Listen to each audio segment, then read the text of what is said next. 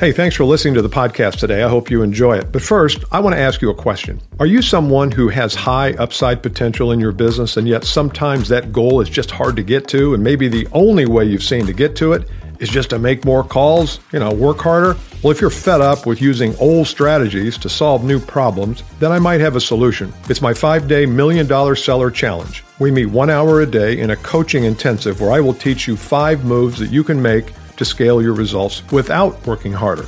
To learn more, click the link in the show notes or go to $1,000,000sellerchallenge.com.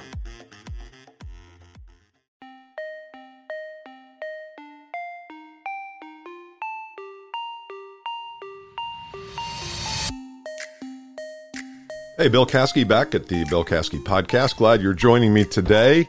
I have a kind of a special topic today that I've been working on and thinking about for a while, and a couple things have happened over the last 2 weeks. One, I did a webinar that some of you might have been on called The New Game of Selling, and it was positioned as, we've had the old game, and then we've had a lot of shifts in the market and in technology, and now we have to play this new game.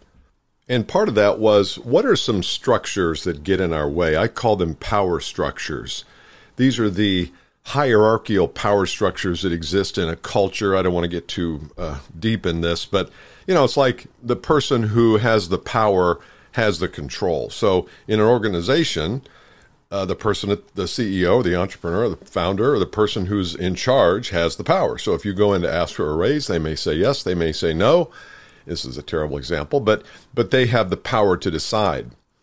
Those are very formal structures. But what about informal structures, like maybe in a family or maybe with some of your friends? You get together and you kind of see the power structure start to work itself out. Usually it's 1 or 2 people who kind of want to take control, and so they become the assumed power centers of the organization, even though it's an informal organization.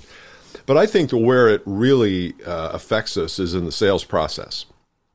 And I think there is this informal power structure, social structure about who's in control of the sales process. And the prospect thinks they are in control because it's been set up that way since the beginning of time. Sales professionals have been the ones who are out trying to make the sale, get the appointment. They're the pursuers, and the prospect is the pursuee, if that's a word.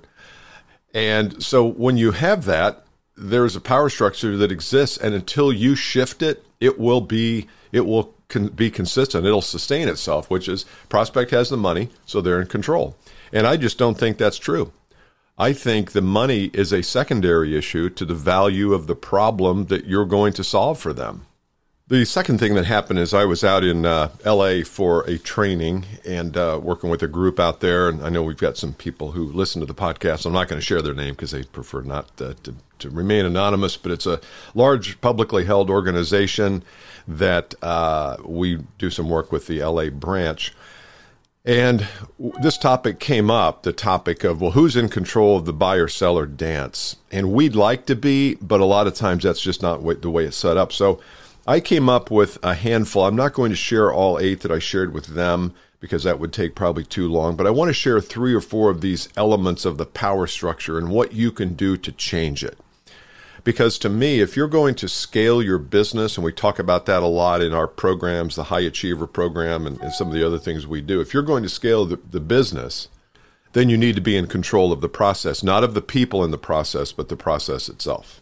So here are the elements of a structure that I think will be better for you in the buyer-seller dance, okay? Number one in which the solution to their problems is perceived by them as more valuable than their money.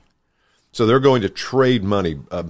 Buyers trade their money for something that they believe will be better than their money or the solution to their problem. If you're buying a car, you're trading $70,000 in and you're getting a car back, and you say that's a good deal because even though it's a lot of money, it's a lot of solution. It's a lot of value that I'm going to be receiving. So if you always think of the buyer-seller dance as a exercise and exchange of value, money and solution, then I think you can wrest control of the process easier. Even in your own mind, you can say, look, I'm only going to sell you this if it brings value to you in excess of the money that you're going to spend to get it. I mean, that's a pretty straightforward thing. I think you can say that in your sales calls. Why not? Number two, one in which the process of getting to the solution is controlled by you and agreed to by them. So you have a process, a sales process, let's say, and you also have a delivery process. Those are the two processes that are set up to help them get to their new reality or to get to the solution. But I prefer even to think of it as they are at point A and they want to get to point B, and you are the guide that helps them get from point A to point B. Point A to point B is two things. It's the sales process that helps you all understand what is the situation, what are the circumstances, and it's a delivery process of your value. So point A to point B is both. So you've got to understand clearly what those two processes are. You've also got to be able to communicate that to your prospect. If you don't, they will not know where to go. And when people don't know where to go, they go backwards. They will opt out of the process. Number three, and this is an important element, and I don't think we talk nearly enough about this, although we do a little bit on the podcast, one in which your ethos, reputation, or brand precedes you. You lead thought in the industry in some small way. You are in demand. And if you want to change the power structure, then you've got to be in demand. They have to be wanting you worse than you're wanting them. As I said a few weeks ago in one of the webinars I did, the optimum sales process is where you create the environment where they want what you have worse than you want what they have. Well, if you don't have any kind of a brand reputation coming into it, either through referral or through video or through something online or something, you're just seen as yet another salesperson. And when you're just seen as yet another salesperson, guess who has the power? Not you. They do. So the ethos or reputation or brand has to precede you. And it doesn't have to be way out ahead of you. So let's say somebody sees something that you do and they call you or you call on them and they say, yeah, I've heard about you, come on in.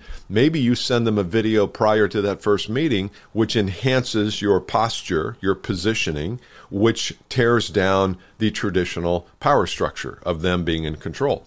The idea with power structure is not to control them, it's to have an equal amount of control and empowerment in the process. And not lopsided for one person. Here's the last one. Number 4 is it's one in which there is extreme trust between the prospect and you. And I know that we all believe that A, we are trustworthy people, and you probably are, and B, we all believe that everybody trusts us. Well, I've got some news for you that in the sales profession, there ain't a lot of trust going around. Even if you are trustworthy, there's not a lot of trust. And so, I don't know, it's one of the professions along with legal and the media where it's just not trusted, and brands aren't even trusted today. And it's because they're constantly in pitch mode. So if you're constantly in pitch mode, why would they trust you to understand their problems? They wouldn't. You've got to get out of pitch mode, gang. It's not helpful. It's creating the wrong environment, and it's actually forcing people away. So how do you create extreme trust between you and your prospect? Want nothing. Expect nothing. Want nothing.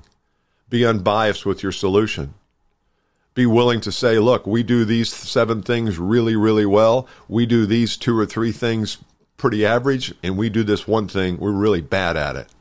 But fortunately, the one thing that we're really bad at isn't a huge thing, but we are just not good at that. So if you're looking for somebody who does number 10 really well, we're probably not your guys, but we do these 7 things extraordinarily well. That kind of conversation creates trust because they say, well, this person is willing to show their flaws and their warts along with all the value and the benefit that they can bring. So want nothing, detach, sincerely detach, and watch what happens in your sales process. A lot of things change. Hope that helps you. We may talk about some of these others. I got 4 more that are really good, but I saved those for I'll save those for another time. If you have any interest at all in being a part of one of my startup groups, the High Achiever Mentoring Program, which is for people earning $150,000 or more a year, who have a tremendous amount of upside potential. This is not for newbie salespeople. This is for seasoned vets who really want to scale their income without burning the candle at both ends and burning out doing it. You can go to BillCaskey.com, find out more there. I'd be happy to book a call and we can talk more about it to see if it fits you. It starts in August 15th-ish, something like that. So we got a couple weeks before it begins. I hope you enjoyed this week's episode. I will see you next time. Bye.